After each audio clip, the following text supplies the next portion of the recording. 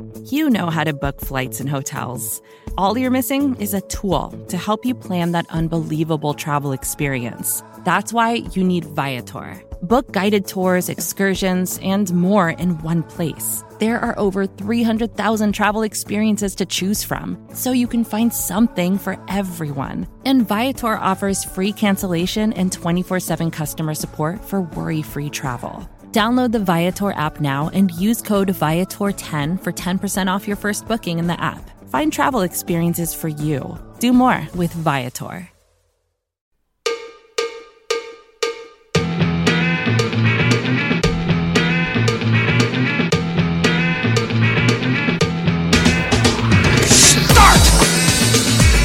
You can call me Bruce.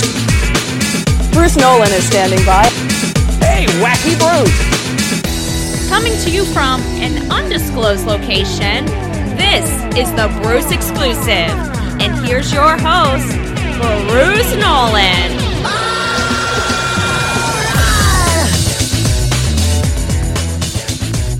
Ladies and gentlemen, boys and girls, children of all ages, welcome to another edition of the Bruce Exclusive, a Buffalo Rumblings podcast. I'm your host, Bruce Nolan. You can find me on Twitter and Instagram at Bruce Exclusive. Welcome back.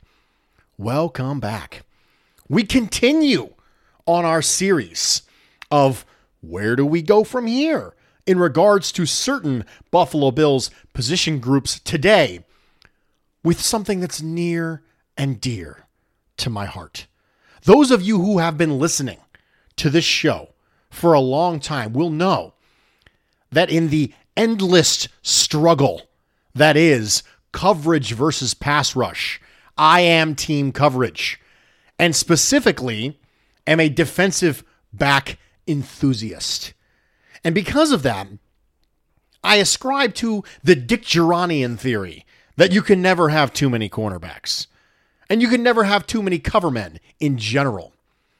And the Bills have an interesting sort of situation at cornerback this offseason that I feel like is kind of flying a little under the radar. But we're going to talk about it, and specifically where the Bills should go, in my opinion, in the CB2 and cornerback in general direction for this upcoming year. But before I get there, I want to say thank you. I got a bunch of reviews that showed up for the Buffalo Rumblings podcast feed, specifically talking about the Bruce Exclusive, the way I had requested that you do so coming into this offseason to help people find this show and all the other shows on the Buffalo Rumblings podcast network, and I appreciate that very much. I wanted to make sure that I acknowledged that you guys did that for me, and it means quite a bit to me, so thank you for doing that. If you have not done so already, please don't hesitate to give the pod a review on your favorite podcast app. I appreciate that quite a bit. So let's talk about cornerback a little bit. The Bills defense last year, now I can say last year because the year's pretty much over, was 10th in net yards per attempt against, 20th in passing yards against, and 14th overall in yards per play against. After having really good pass defenses in 18 and 19, the Bills' defense in 2020 was clearly a step back, and that included their performance against the pass. It wasn't just the pass, but it was part of it.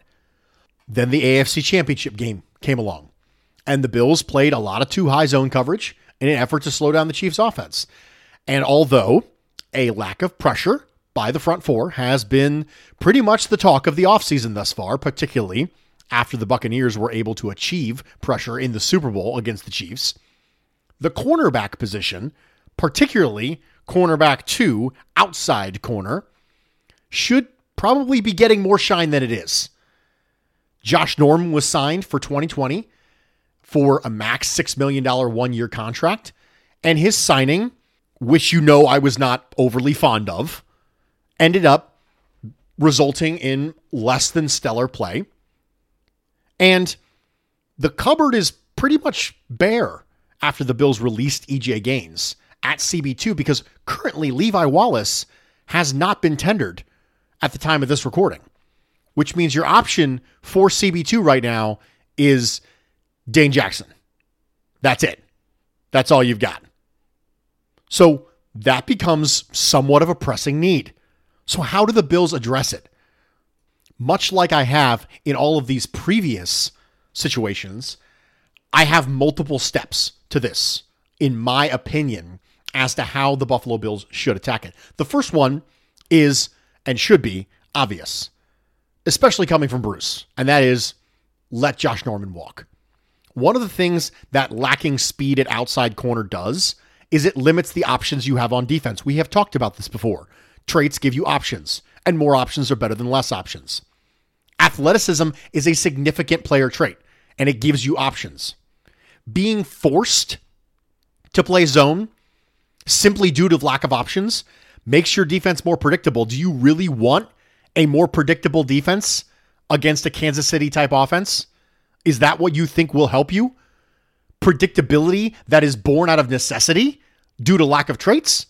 Josh Norman being experienced in the system doesn't help you if he's unable to physically execute some of the things that you would like to do on paper to help slow down an offense. Buffalo Rumblings recently did a projection on the contract for Josh Norman at 1 year, $2.5 million, up to $6 million max. And even at that number, I would still rather have a later round rookie or a free agent who has more athleticism to burn than Josh Norman. The second thing that I think the Bills should do is tender or re-sign Levi Wallace. Now, you may be thinking to yourself right now, Bruce, you just said that you didn't want to bring back Josh Norman because he lacked athleticism, but now you're saying tender or re-sign Levi Wallace. Sure, I need a floor for the position, and I would prefer the floor to the position be Levi Wallace, who's spent more years here and is younger than Josh Norman. If you tell me that I need to have a floor at the position, a safety net, if you will, where at least I know I can get passable, sometimes play at that CB2 position, then I would prefer it to be Levi Wallace versus Josh Norman. And I don't think Levi Wallace will command a contract that would ever have a max of 1 year, $6 million, even with incentives. So the right of first refusal tender is $2.133 million. Or you could sign him to like a 2 year, $2 million per deal. Both of those things I would prefer to re-signing Josh Norman. The second round tender is $3.259 million, but I don't really think that's necessary. I don't think people are going to be beating down the Bills' door to get Levi Wallace. But I would like to have a safety net at the position. I would like to have a floor where if none of the other things I want to work out, at least I know I have Levi Wallace, who can provide me semi-competent play on and off at the CB2 position. I understand there are limiting factors there. We've already talked about those. But as a floor, I'm okay with it. The third thing that I think the Bills should do at CB2 is pretty obvious, and it's let Dane Jackson compete for CB2, which Brandon Beane and Sean McDermott have already talked about that. Levi Wallace has always shown two particular flaws to me as a cornerback that have kept him from being the clear long-term answer at CB2. Lack of top athleticism and competitiveness at the catch point. Dane Jackson can potentially help eliminate one of those concerns. I was happy with Dane Jackson's competitive aggression at the catch point, albeit limited reps in 2020. And although his athletic traits are only marginally better than Levi Wallace, let's not for a second think that Dane Jackson is a massively superior athlete to Levi Wallace, because he's not. He tested a little bit faster. But the ability to clear up one of the issues that has plagued Levi Wallace, I think matters. So if I can't get a ceiling, then I at least have a floor with Levi Wallace, and I have something maybe higher than that floor with Dane Jackson. Do I think Dane Jackson has the upside to be a long-term CB2? Probably not. I wouldn't count on it anyway. But I do think if you think of it like a chart, if Levi Wallace is your floor and Dane Jackson has a potential to give you something a little bit higher than your floor, now we're building with something. But that means you need a ceiling. And if the ceiling is long-term CB2 starter that you would want to sign to a second contract for a market deal, I don't think either of those people are Levi Wallace or Dane Jackson, which means there's a third option necessary from an acquisition standpoint, which is draft a cornerback high. Now, historically, Sean McDermott's defenses have had a good player at CB1 and a reasonable get-by guy at CB2. We're going to talk about this tomorrow on the Locked On Bills podcast with Joe Marino. And Joe did an entire pod about this last offseason where he went through and talked about the Sean McDermott defensive cornerback pairings. There's enough data to call it a trend. Now, there's not enough data to call it an MO, like always hard, fast rule of operation, a modus operandi where this is just the way they do it all the time. But there's certainly enough data to call it a trend, for certain. So because of that, I would be surprised if the Bills decided to draft a cornerback high, but I would prefer that they do so. But that's pretty much par for the course for Bruce. I would have preferred that they do so last offseason too, but they didn't. They waited until the 7th and picked Dane Jackson. But we have players like Tyson Campbell, Israel Mukwamu, and I think those are players you could potentially get on day 2 that would be a good ceiling for CB2. And if you manage to do all three of these things, you have a floor in Levi Wallace, you have a floor with a little bit of potential with Dane Jackson, and then you have a ceiling with reasonable athletic traits. And when you're going up against high-powered offenses, it'd be nice to have that type of depth. All of a sudden, CB2 and cornerback in general looks a lot better with Wallace back, Jackson back and competing for CB2, and a draft pick there. Now, I understand the Bills have other needs. This is one of the reasons why I'm team trade down, ladies and gentlemen. In theory, I'm going to be team trade down. Just get used to it as we head into draft season. I don't really do a lot of mock drafting and things like that before free agency because stuff changes so unbelievably drastically at free agency. I mean, for goodness sake, we were talking this particular time last offseason about what the Bills were going to do at pick 22. I did not intend for that to rhyme. It just kind of came out that way. But hey, happy accident. Then the Bills trade their first rounder for Stephon Diggs, and everything shifts. And the free agency comes along, and the Bills put a lot of money in the defensive line, and everything shifts. So I will be doing a lot more of the mock drafting things, posting things on Twitter, social media, talking about draft prospects and things like that. I'm working on that stuff now, but I'll focus in on it after free agency because I will be able to focus in on the needs that still remain for the team. We are going to take a quick break. We are going to come back. We've got some almighty takes to get to, ladies and gentlemen. Stick with me. We'll be right back.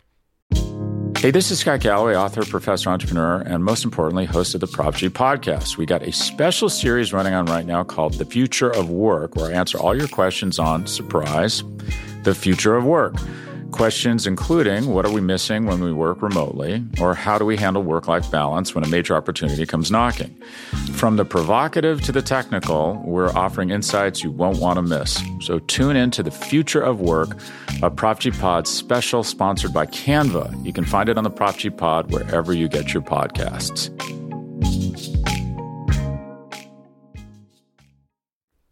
Welcome back, everybody, and thank you for joining me for this edition of the Bruce Exclusive of Buffalo Rumblings podcast. I'm your host, Bruce Nolan. You can find me on Twitter and Instagram at Bruce Exclusive. Welcome back. We've got some almighty takes to get into. As a reminder, you can email me whenever you want at iambrucealmighty@yahoo.com. And then I will try to kind of sparse these into the offseason so we can get to them when necessary. We probably won't have an episode entirely devoted to them very often, but I'll be willing to pick at them every time I have an opportunity because I want to make sure that you guys get the topics you want talked about. Craig says, I'm actually listening to Herd Mentality on Locked On Bills right now as I write this.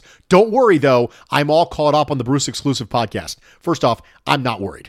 As far as I'm concerned, Joe Marino's the GOAT when it comes to Bills content creation and media. He's a professional. I'm not. So I never get offended when my listeners listen to good people and they listen to people who have such a level of talent that we have in the Buffalo Bills community with media and content creation. I just don't have the ego necessary to say, yeah, you shouldn't listen to them. You should listen to me instead. Like what? Like what is that? What is that? Seriously. How blessed are we as Bills Mafia to have the media and content creators that we do? And everyone's going to have a flavor that particularly appeals to them. So absolutely no need to apologize to me for that. He says, I have not heard anyone bring this fact up yet, and I digest a lot of Bills content. The $180 million cap cannot happen. Some teams just can't get that low. For example, the Saints are $75 million over the 180, and the Eagles are $49 over the 180. The Saints couldn't get that low by cutting everyone due to dead cap. Plus, if I'm not mistaken, don't the Saints still owe Breeze money even if he retires? Second, I wanted to mention that I would enjoy someone being hired onto Buffalo's staff as a run game coordinator this offseason. Lastly, Bean said you have to have a team that can win in the division before you can worry about the playoffs or the Chiefs. I wish someone would have rebutted that by saying, but if you have a team that can beat the Chiefs, more than likely you have a team that can win the division. Okay, so let's start with the cap thing first. The Saints can get there. The Eagles can get there because there's more ways to get there than just cutting things. They can do restructures. They can get there. It's going to be painful to get there, but they can get there. So I do think that there's a high probability that the cap will be between 180 and 185 this year. And there will be teams that will struggle with that. But I have seen no indication at all that the NFL is inclined to change to accommodate for a couple teams who are drastically over the salary cap. I see no indication that the NFL is going to do that.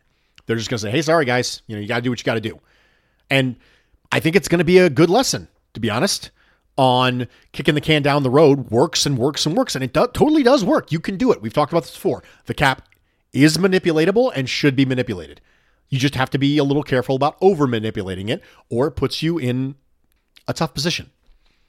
As far as the run game coordinator, I wouldn't mind it either, but if it was going to happen, it seems like it would have already happened at this function of the offseason.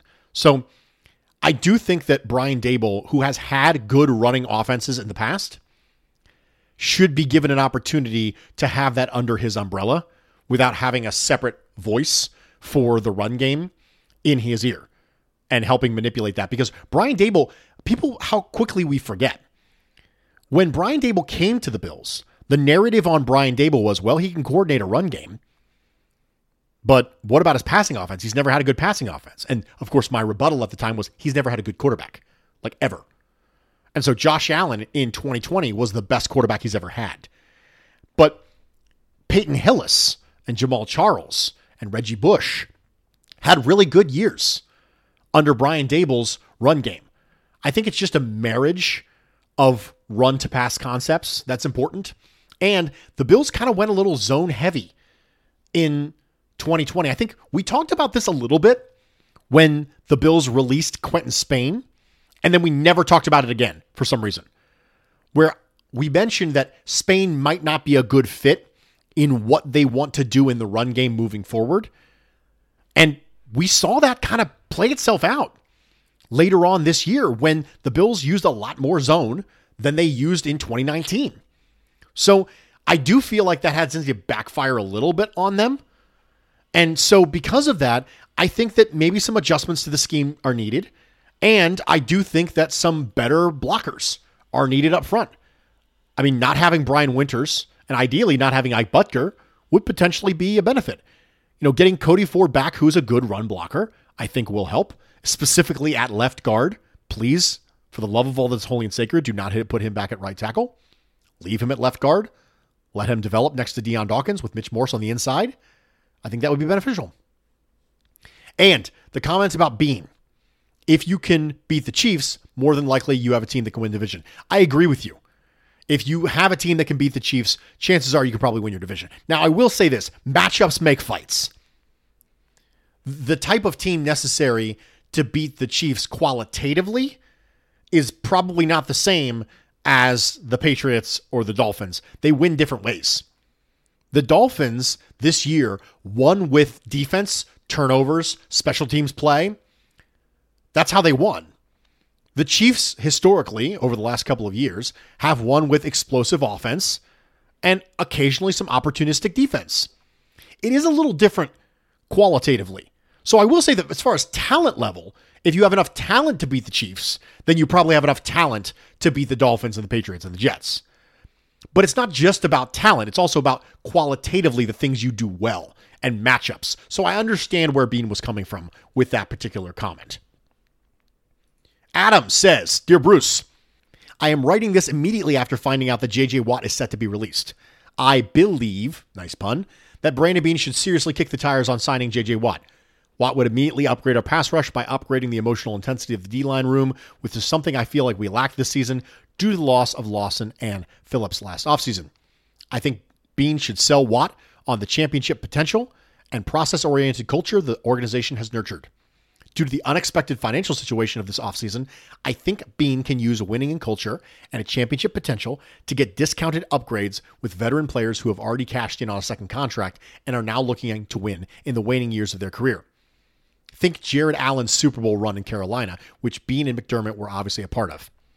I realize this means letting Milano walk, but I think there are better values to replace him in the draft than there are to sign him and find immediate impactful edge rushers in the draft. As always, thanks for what you do, Adam. Well, since Adam sent me this, there has been reports that not only are the Bills interested in J.J. Watt, but the interest is mutual.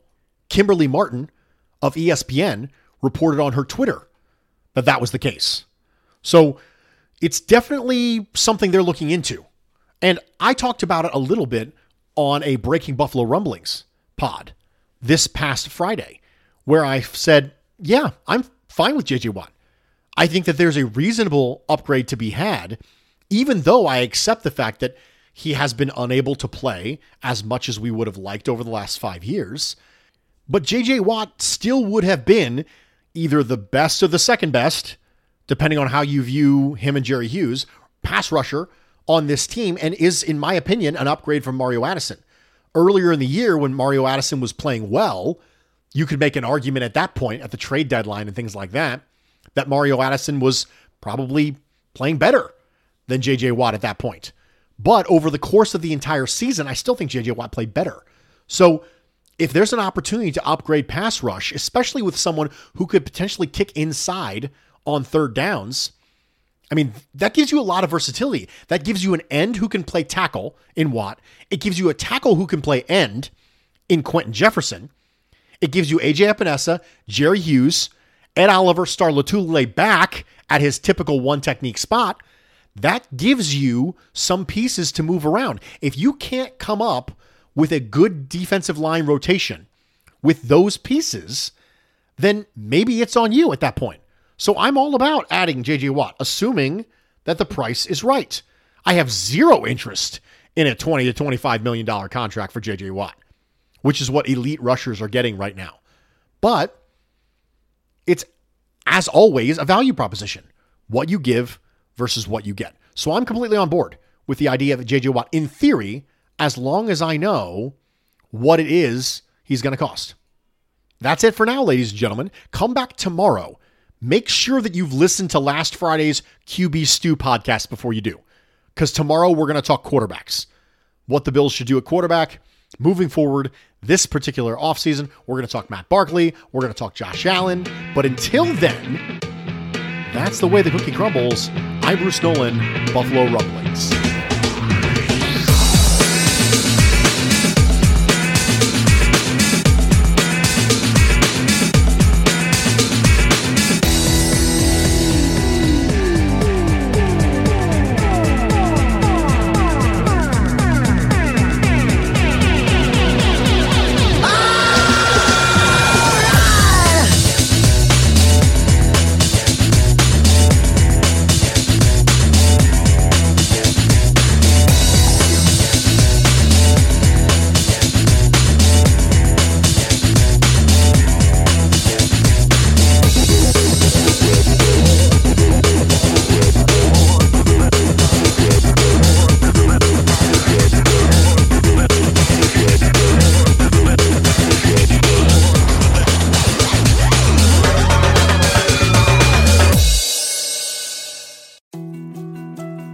to-dos, less time, and an infinite number of tools to keep track of.